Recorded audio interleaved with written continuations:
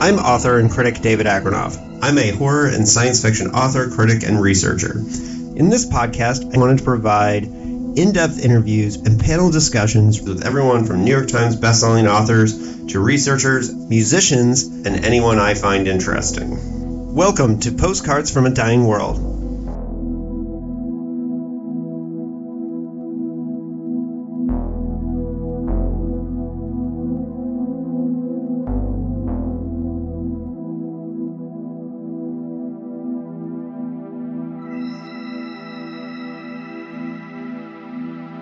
Hello and welcome to Postcards from a Dying World. Take two.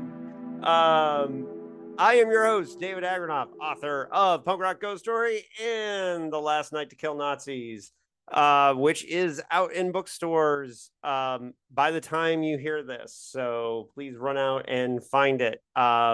It's my first national release, so I'm super stoked on it. So my guest today is filmmaker Izzy Lee, writer, producer, sometimes actor, sometimes voiceover person.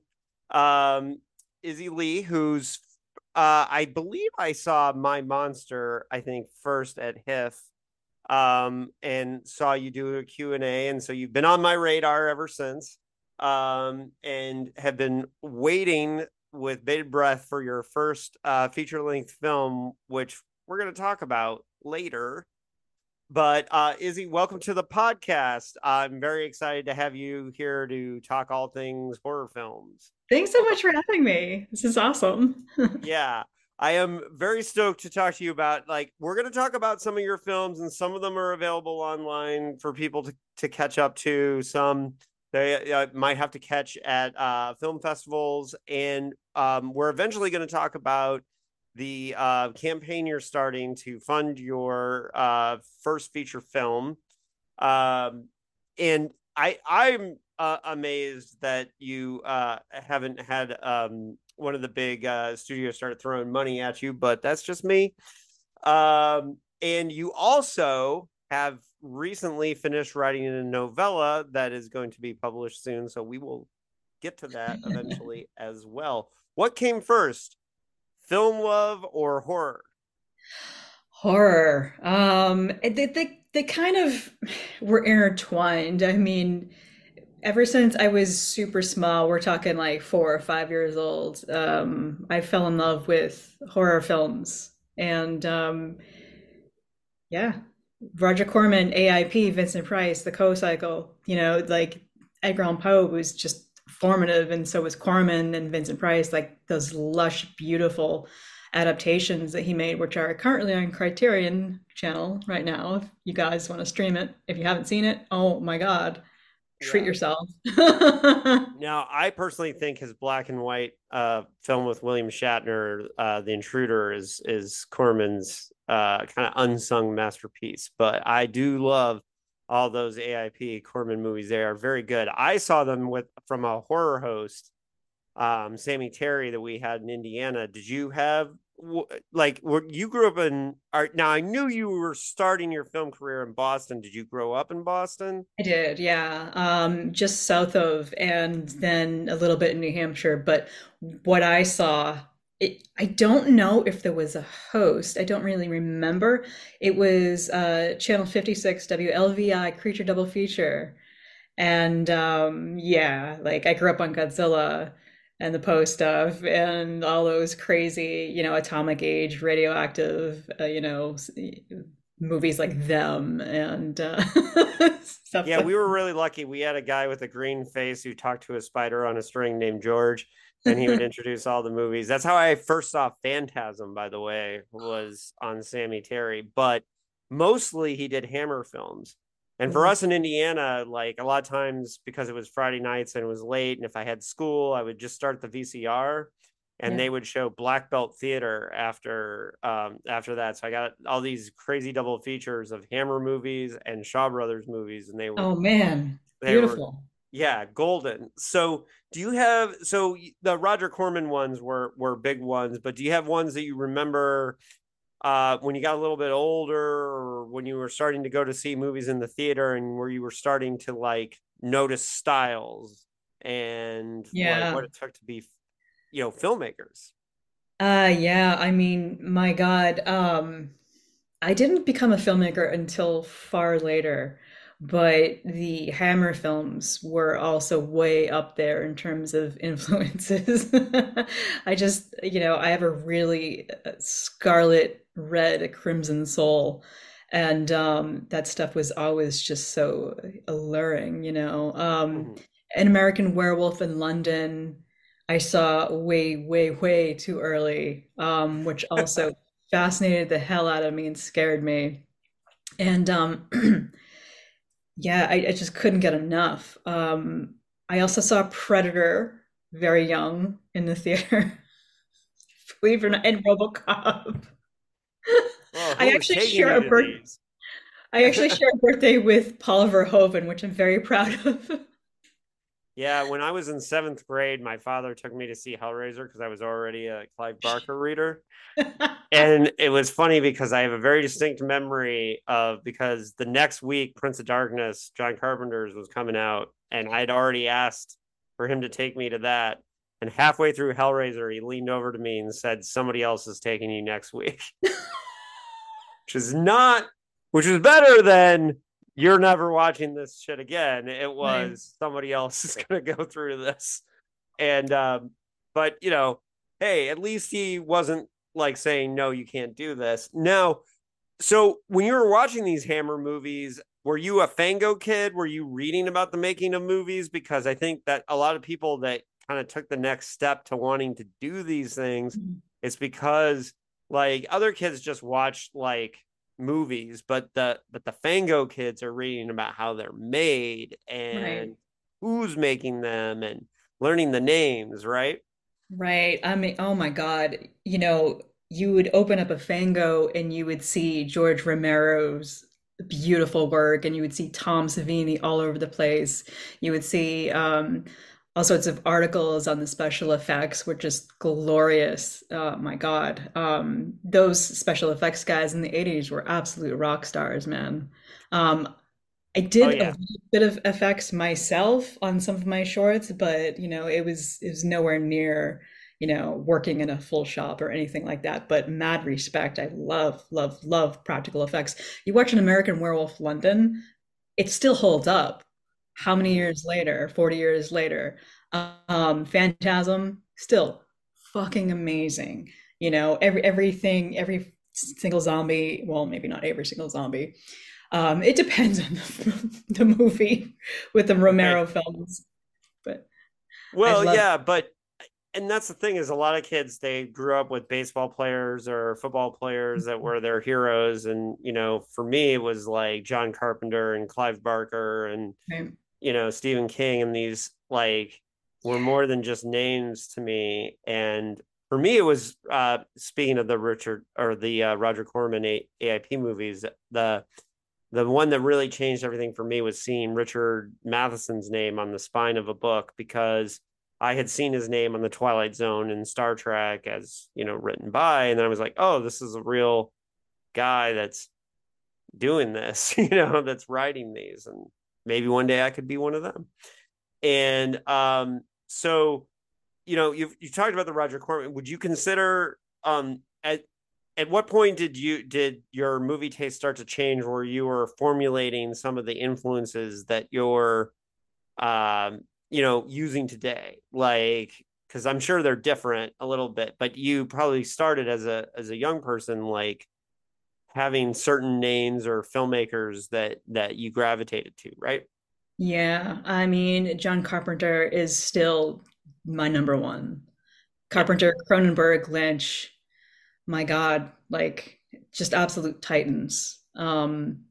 Another program I watched quite a bit was Monster Vision, hosted by Joe Bob Briggs, way way back, and that was where I first saw the Phantasm movies, and The Brood, which I still love so fucking much. You cannot get better than Oliver Reed as a very intense pseudo psychiatrist. Go through it, go all the way through it. You know what I mean? With my very poor accent there, but it Right. was formative. And then I watched The Shining on my 16th birthday and invited some people over, and I don't think that they liked it as much as I did, but that's fine. That's okay. So yeah, so you've been a horror soul forever, huh? So Forever. Born and yeah. bred. All right, so let's go through. So would you say the so let's go through some of the giants and go through what some of your favorites are. All right. All right. So Carpenter, what's your go-to favorite Carpenter film? The Thing. The Thing, The okay. Thing. Holy shit. I love it so much. The dread, the atmosphere, the acting. That dog, that lead dog that they had was incredible. The practical effects by Rob Bottin, like Jesus. I Yeah. cannot ask for more in a fucking horror film. It is just so incredibly well crafted and it's nihilist as hell. I love it so much. I agree with you that it's his best. Prince of Darkness has a special place in my heart because it's science fiction and horror, and the first one I saw in the theater, as I've already Um, commented on. But Cronenberg, what's your favorite Cronenberg? the Brood. The Brood. Okay. Yeah. I saw that I wasn't able to go, but like a decade or so, well, a long time ago, Clive Barker hosted a screening of The Brood at the New Beverly and was like did like an intro and I was just like, my God, like how incredible would that have been? So The Brood, you've talked a little bit about that, but like for me it's Videodrome, but I'll give you that The Brood is one of the best early examples of what Cronenberg was So doing. good. Yeah. So good. It's really intense. You know what I mean? And he sort of based it off of this divorce he was going through at the time. But the thing is, I don't want to say a lot of childhood trauma, but I relate to those characters, which is, you know, let's not talk about that. But it's I can, it is a special movie for me. It's just so intense and it's validating in a way if you've Yeah. been through a lot of, certain family dynamics, so to speak. Well, and it's a movie that if you have patience for, really rewards the patient viewer. It's Um, incredible. yeah, yeah. I'm a big fan of The Brood. But again, my favorite would be Videodrome. But Yeah. um, you can't go wrong with pretty much any Cronenberg, Right? any era, in my opinion. All right, so Romero. That is a hard choice. Romero is so fucking good. Oh my God. If I had to pick one, is that what we're doing? Yeah, yeah. Or favorite. Hmm. I'm just giving people a baseline here of of Right. of who they're talking, who they're Sure. listening Yeah. to. My God. I really dig Day of the Dead. Day of the Hmm. Dead was terrifying. I mean, Yeah, Bub the zombie. I mean, man. yeah, and recently added to Hulu, I believe. So like Oh, people good. can, yeah, people can watch that. I think I saw that the other day that it was added and it was interesting to me. Yeah, that one is good. I think it's I think the way it mirrors the kind of decay and slow death of the world, like where it's less bombastic than the last one. I think really works. Wes Craven, and then I'll give you dealer's choice. Serpent in the Rainbow. Okay, saw that one in the theater. Yes, that Amazing. How was it? it was I was in the great. theater. Opening day. Yeah. Yeah, it was really weird though, like for a Yeah. young person. Yeah. But Serpent in the Rainbow, yeah, that's a good pick. Yeah, it's a left field pick partially too because I think a lot of people underestimated that movie because of the whole based on a true story, based on a book by an anthropologist kind of thing. But yeah, Wes Craven was going really weird on that one. So Yeah. I love weird and I love surreal and creepy and terrifying and intense. right. I think Yeah. if I only had to pick one Wes Craven, I'd pick People Under the Stairs. Oh, But that's so good.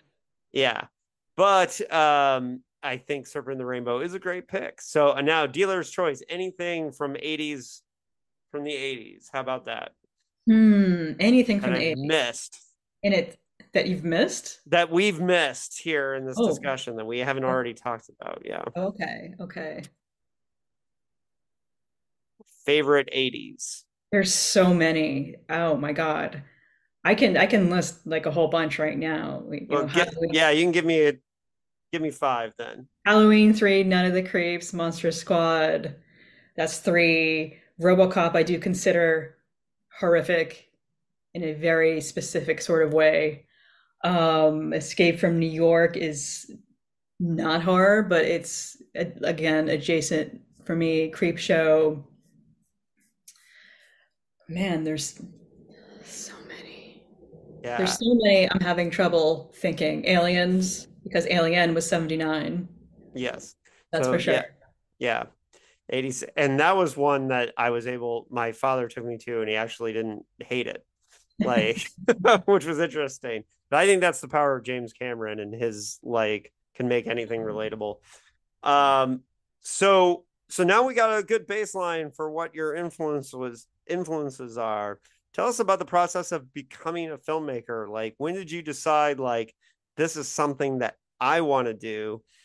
And I think one of the things that's unique about horror as a genre is it's very similar to punk rock in the sense that um, many people feel empowered as a part of the community to just say, I'm going to do this, right? Right. And so, where did you come to the conclusion that you were going to make horror movies yourself? Well, I started writing and acting when I was in like kindergarten, first grade. I made this mopey emo vampire short film in high school, which I have no idea where it went, and that's fine. I made a couple more shorts in college. I was at art school at Mass Art in Boston, and I had this intro to video class, and my instructor told me, because this was just an elective, this wasn't for my major, which is illustration. Um, you should be a filmmaker. And I was like, I'm not a rich white straight guy. Because, back then, only a handful of women were given the reins to direct films. So it wasn't anything I was told by society that I was allowed to do. My Mm. options were makeup artist or actress, for the most part. And when I got out of college, I started as a film festival programmer for Boston Underground and then eventually Boston Sci-Fi. And then a genre journalist, which, I did a lot of writing for Rue Morgue, Diabolique, couple of blog posts back in the day for Fangoria.com under like a way different leadership than it is now. Eventually birth movies Death and Screen Anarchy, which used to be Twitch Film before Twitch the gaming company came on and all They had to that. change the name. Yeah.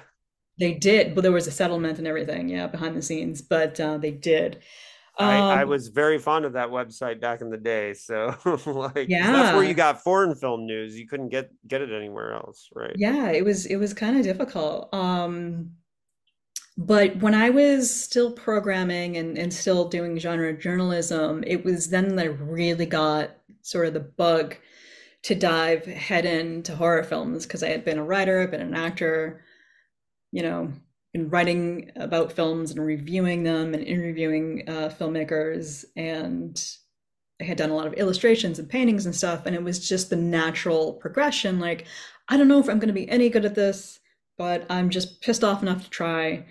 And here Well, we and I don't know if you would feel like you could say this, but I think that there's got to be a point when you're writing about movies, but there had to be a point where you were interviewing some dopey dude who somehow made a movie, and you thought to yourself, I can do better than this jackass, right? Or this. There had to have been one movie where you were just like, how the hell did this get made? I can do so much better than this. Oh, well, that continues to this day. Yeah. But it was more so that I always felt something was missing. And I would say, you know, return home from Fantasia feeling really sad, and I couldn't figure out why. And it was just like I needed to join my people, but I didn't know how. And the filmmakers, these horror filmmakers and sci-fi filmmakers were my people. And until I started making films, and even like a few years in, I didn't feel that comfortable. But yeah, that was really the impetus. I don't know why I feel sad leaving these amazing festivals. What is going on with me? And it was that I needed to just jump in and join them.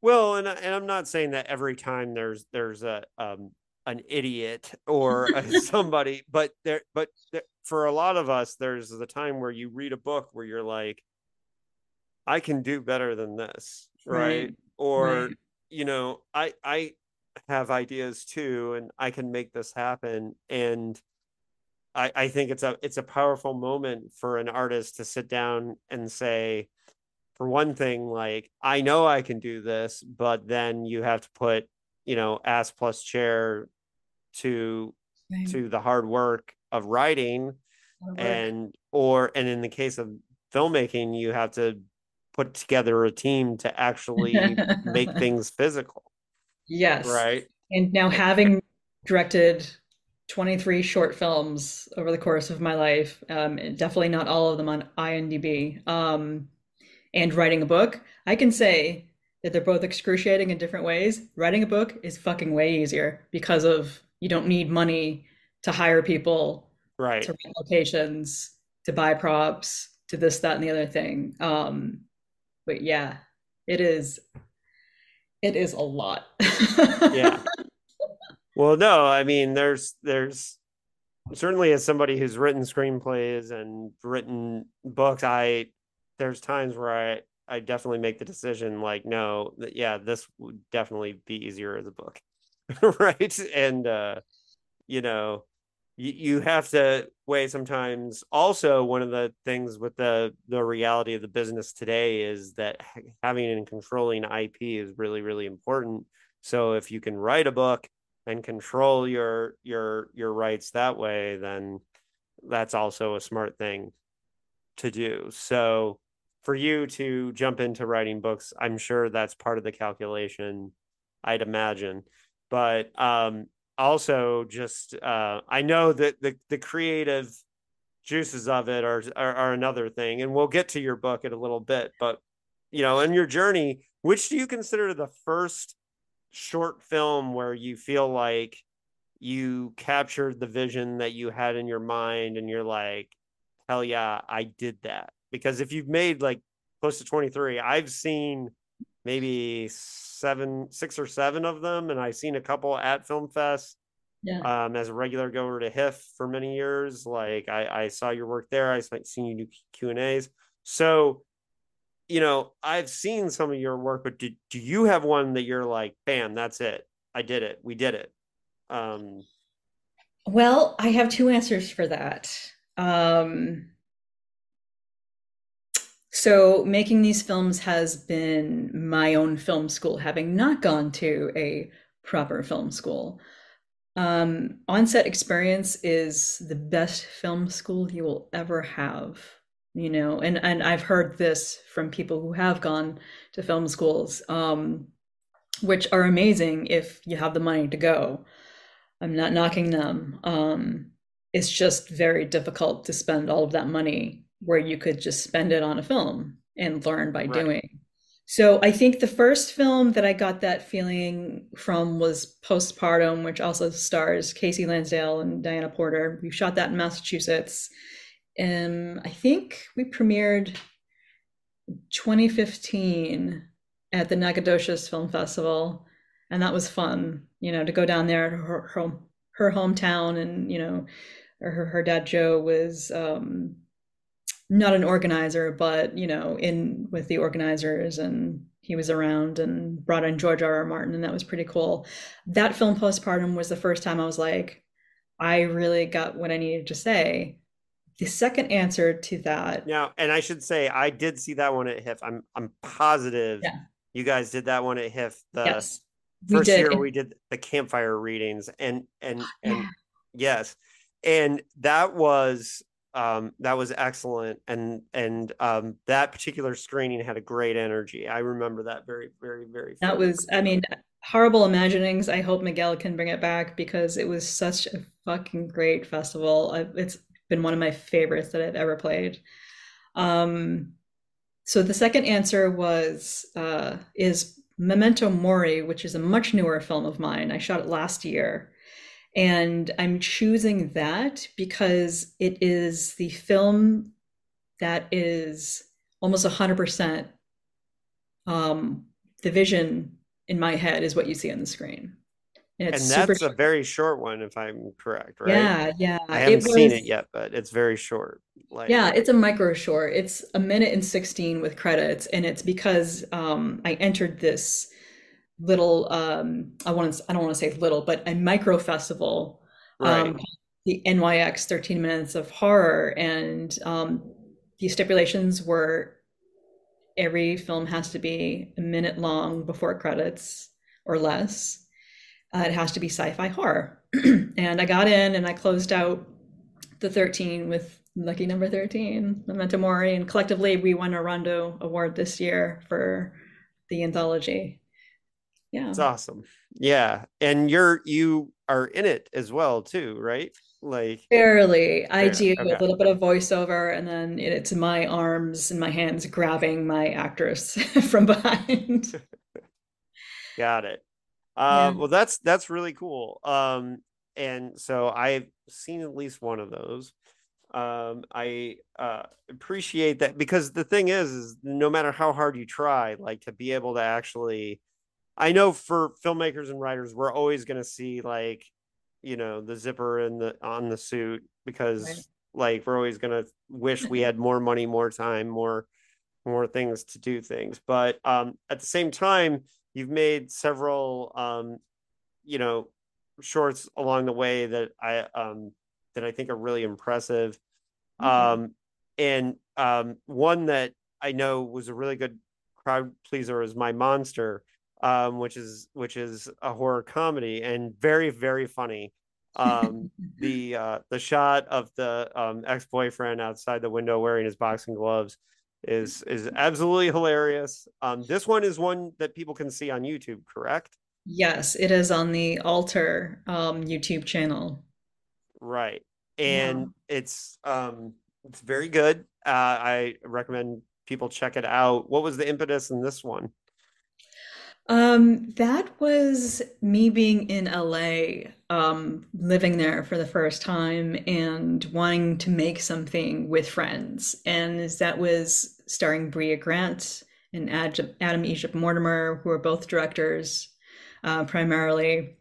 Bria was more of an actor a couple of years ago back then, but she was also directing more and writing more. And then the monster stars my husband Steve, and we got an amazing makeup artist. I went down to Yeah. Motion Picture Effects in Burbank and bought these foam appliances for this creature thing, and she applied them and painted them and made it look like something really incredible. And yeah, so it was fun. That was a 1 day shoot, believe it or not.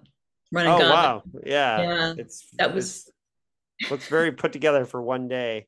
it was lensed by Shaheen Seth, who is married to Sarah Adina Smith, who is the director behind Buster Ismail Heart and many other wonderful shows and movies. So he's very talented. So I want to make sure to give him a lot of credit. But it was really fun doing all that horror and all that comedy at the same time. I've really developed a taste for it over the years. And yeah, Hmm.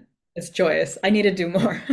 Yeah. And there's one other one that's on Alter that people can find on YouTube, right? Yes. Rites of Vengeance, which is Oh yeah, that very atmospheric short film. What's the impetus on that one? um I don't trust the church. And it's me letting off steam about that, where, I've had friends that have been abused by priests, and growing up in Massachusetts, there's been a lot of it. And we shot in a chapel in Massachusetts, actually. And yeah, that was also a one day shoot, believe it or not. Well, what's cool about it is that you got to show like a lot of your ability for doing atmosphere and for doing working with effects and doing those things. So it's a good showcase for your ability Thank you. in that way. So I appreciated that one. And the last short I want to talk about, and the one that I found to be the creepiest, you were returning to work with Casey Lansdale on Rehome. Yeah. Is it Rehome? I know I said it wrong the first time too. It's Rehome, Yep. right? Yes. ED. Yes. And Yep. this was probably my favorite of the ones that I watched in the last couple days to prepare for this. It's very creepy atmosphere, very intense, great performances, and you did a really good job capturing everything. So, what was the impetus for this film? So I'm often inspired by the news, unfortunately, in a very angry way. Um, this was in 2018 when we shot, and it was all about Trump and his bullshit wall at the border. And it was when he started to have all of these really horrific policies that created a lot of suffering. And so it's a commentary on that. It's more of a lo-fi sci-fi slash thriller horror in the sense that it's dystopian and near future type of thing. And now you have, and I don't know if this is real or not, but I saw a photo and it's just horrific. Like somebody is putting rotating circular saws sandwiched between buoys in a river from, that's migrants cross to get to the US. And it's just like, you're maiming people because they want a better life. Are you fucking kidding? Like, it's just, yeah. So politics are unfortunately a source of fodder because I get so upset, Yeah, like and any other horror and sci-fi writers. as the long time vegan in me also liked the little visual image at the end. I'm not gonna give it away so people can see it and not be ruined, but I liked the little thing you The got in last there. touch there. And The last little touch there. And I think it might be still on Shudder if anyone has Shudder. It's part of the Etheria collection season 6. If not, it might also be on Tubi as part of the Etheria collection. Okay, well, there you go.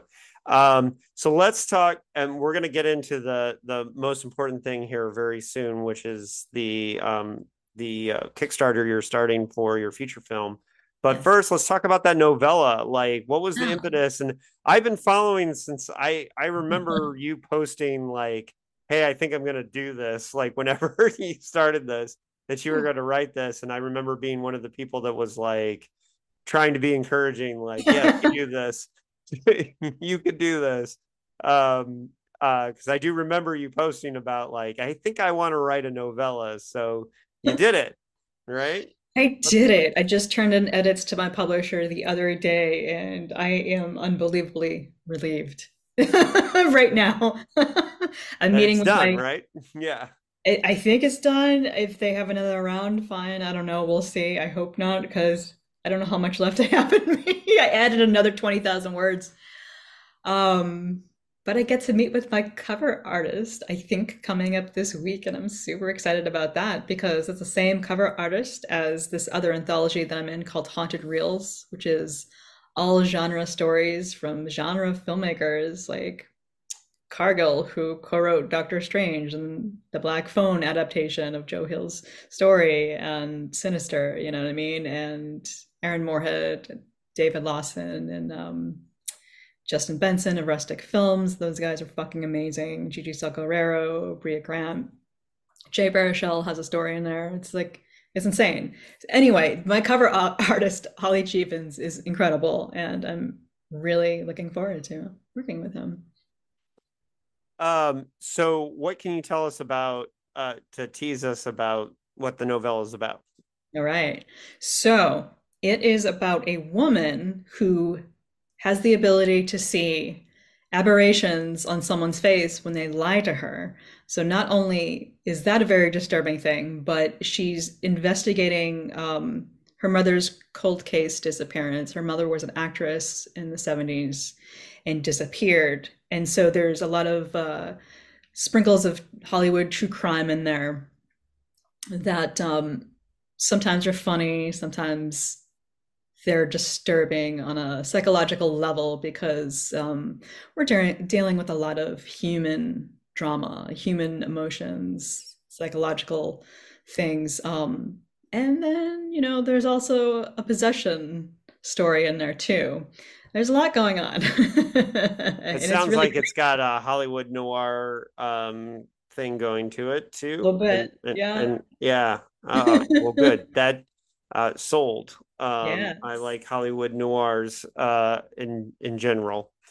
Well, and so who's publishing this and when is it coming out? It would be Dark Matter Inc. and Dark Heart Books is the imprint there, which was led by Sadie Hartman, our Mhm. wonderful friend. And that is February 13th, 2024, just in time for Tainted Love Valentine's Day, because there's a lot of that in there too.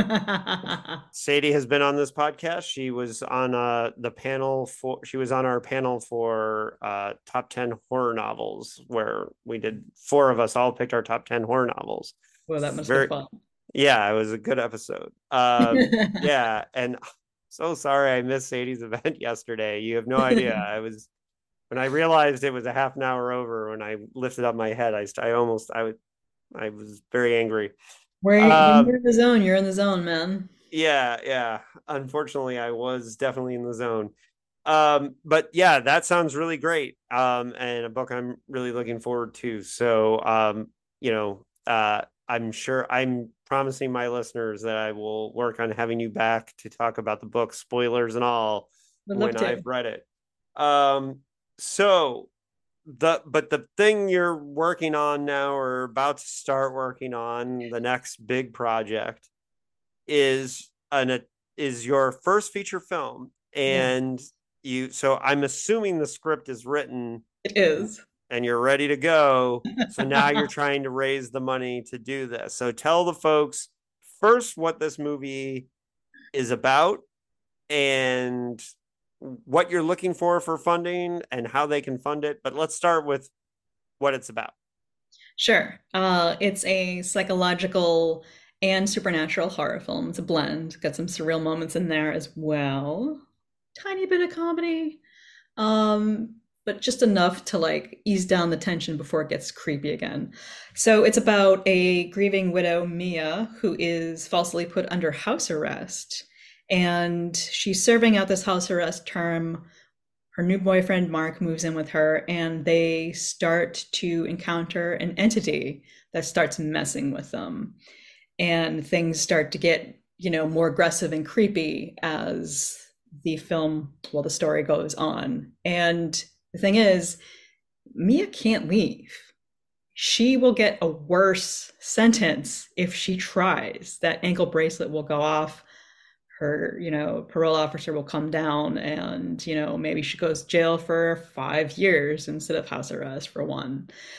So it basically becomes a haunted house, almost survivalist film. And how does she get out of this? And how does she Mm-hmm. solve what's going on? Well, and of course, the first thing you have to solve in a haunted house story is why the fuck don't they just leave? So, Exactly. yeah, always got to have that. That's always the first thing a writer has to figure out when doing a haunted anything story. Yep. Um, and yeah, well, that sounds awesome. Thank you. So now, in order to so there are certain questions you're going to have to solve as a producer, like are you going to find a location, are you going to build a set for the interiors, are you going to do those things, and all Yeah. those things require a budget Money. and money. So um Mhm. you know so you're raising money, is this for pre-production or the whole deal? It's for everything. I've done a lot of development work and a fair amount of pre-production so far. And so basically, what is needed is that I need to cast the rest of it. I need to book locations. So there will be probably no set building. The main location will be a rental. And just going ahead and paying people to make this crazy shit happen, you know? Right, right. And so one of the reasons why filmmakers uh do these things independently is to keep control over their product and their story, and to do that, I independence is a huge part of this, but are is this a project that you might eventually shop to a different production company or distribution in the future, or are you trying to hold on to this one yourself? Well, it's hard to say what's going to happen because, when it's done, we'll submit to festivals. And from there, at the same time, we'll also send it around to some sales agents. And if you get a sales agent in early, they'll often have a lot of advice about which festivals that you play and things like that. So there's never a very straightforward path with film Right. and anything. Yeah. I've got some people that do want to look at it when it's done already. So Well, it, and you might be in a really important time and niche too, because obviously there's a strike going on in Hollywood, and yeah, people who are fulfilling the wishes of the union demands are able to keep making movies at this time. But also, you're not beholden to a lot of those things because you are an independent filmmaker. Am I correct about that? Or is I'm absolutely independent. I'm so independent that I have to do everything myself. right? Right. Which, is one of the reasons, but it's also, it's a feature, not a bug, right? It's Right. it's it's something that you can bring to the project, you know, to make sure that you maintain your vision and you don't have anybody fucking with you and all Right. that. And the cool thing is about, well, one of the cool things is not only do we have creative control and Final Cut and all that, is that for this crowdfunding campaign, one of the perks that I'm going to be doing is sort of giving everyone a back seat, or sorry, backstage look at what goes on at indie filmmaking behind the scenes. And so I'll have production diaries and reports and cool little vignettes that I'll be sending to people. We'll have watch parties. I'm sort of going to build a community, and it's going to be really fun. Well, here's something else that another way I'm going to sell this or pitch this is, if you're a young woman out there who has always wanted to make horror movies but hasn't figured out how to make them, Join us. exactly, help Mhm. fund this movie and follow along and participate in the community, and be a you know and learn from somebody who's made 20 plus movies, short films, and gotten on the festival circuit and has made her way. This can be a really cheap film school for you guys. Yeah. Yeah, exactly. And I wish I had this starting out, man. yeah, exactly. Now, and so, Izzy, that gives you the potential, the ability to, I mean, obviously every film is like a calling card for you to do um you know other work. Then we have like, what's the woman's name who did the Fear Street movies? Hey, Janiak. Yeah.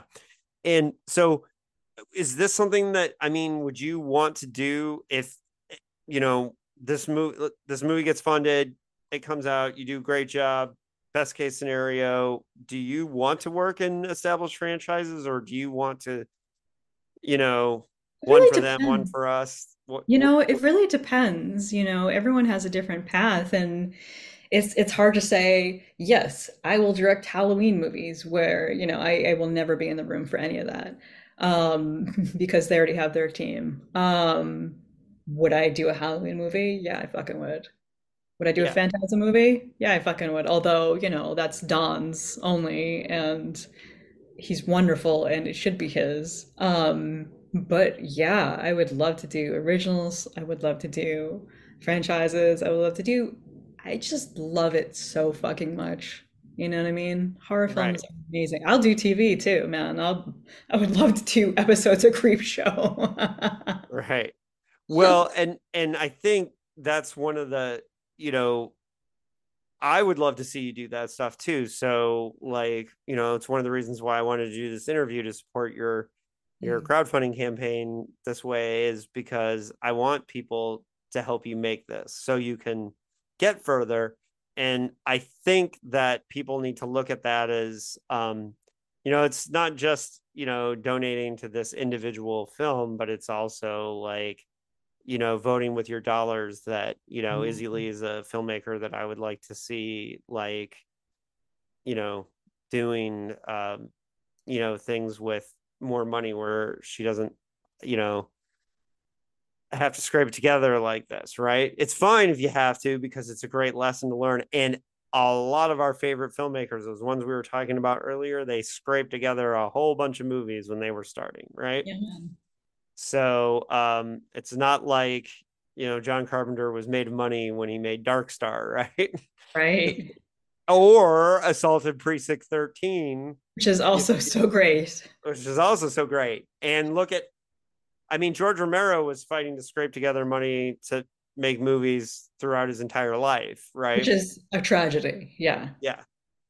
And so it's not a reflection on the um inability to raise money of these writers. It's that, right place, right time. And what's really exciting about this campaign is that people are in the right place in the right time to make this film happen, right? Fingers crossed. I hope you're right because I've been asked, I can't even tell you how many years when I'm going to make a feature. And it's not for lack of trying, it's not for lack of pitching. Yeah, It is lack of somebody stepping up and being first. And I've come close so many times, like I'm sure. heartbreakingly close. Yeah. And it's the life of a creative.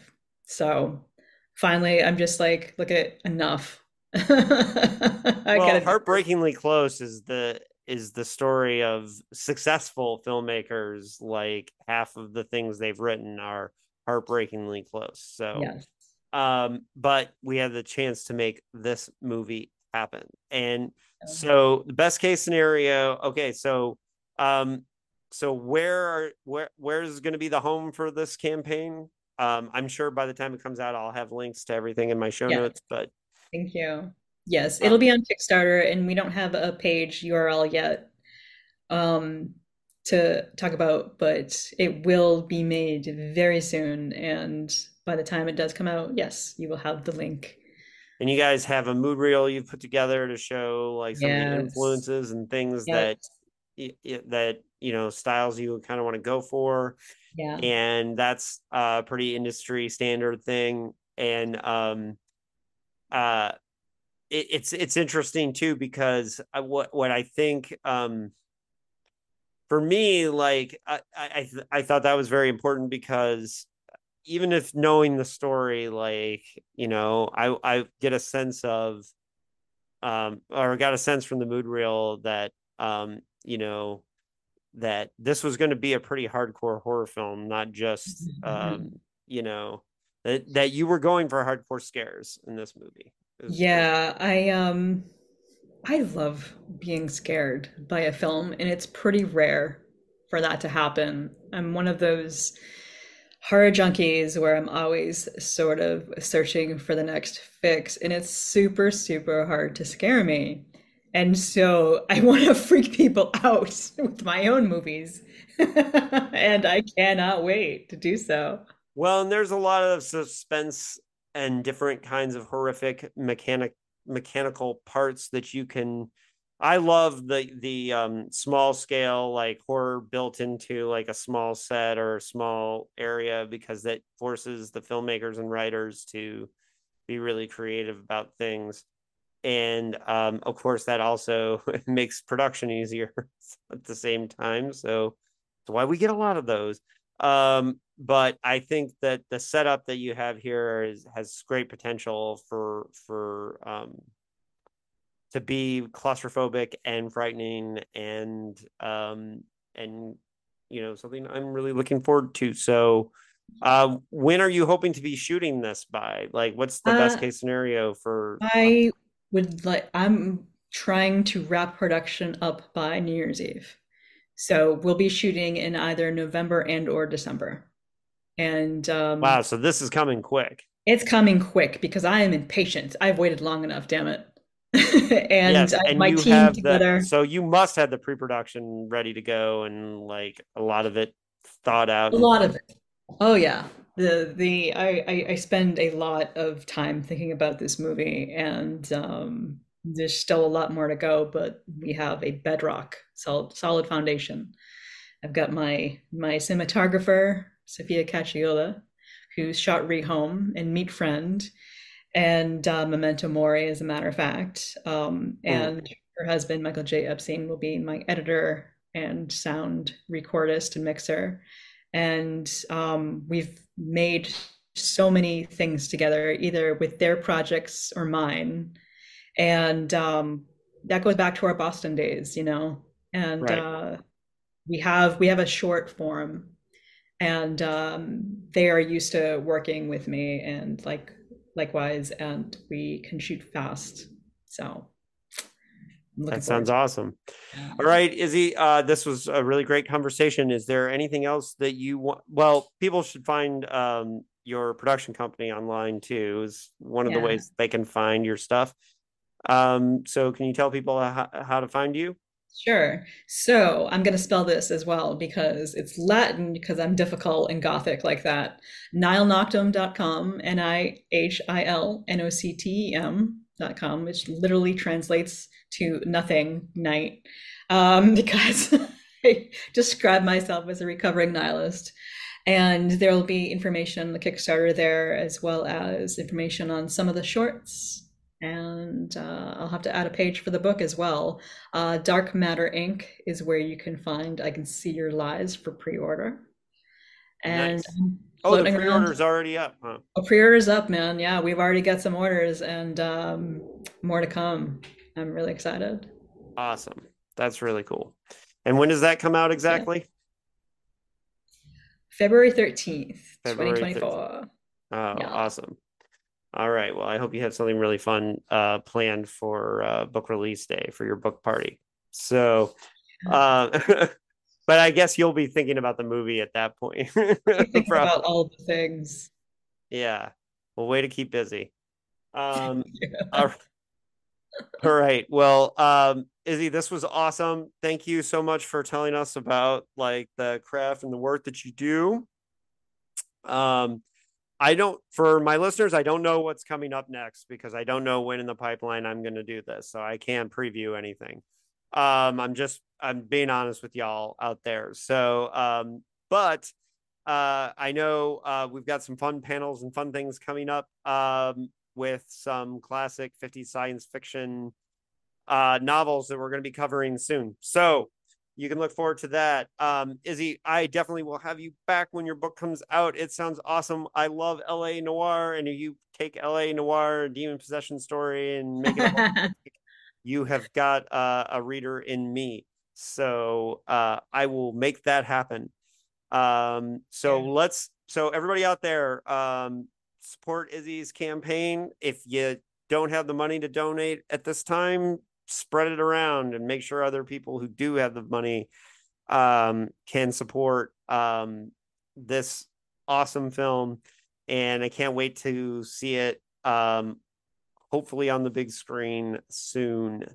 And it's up to us to fund it and to spread the word.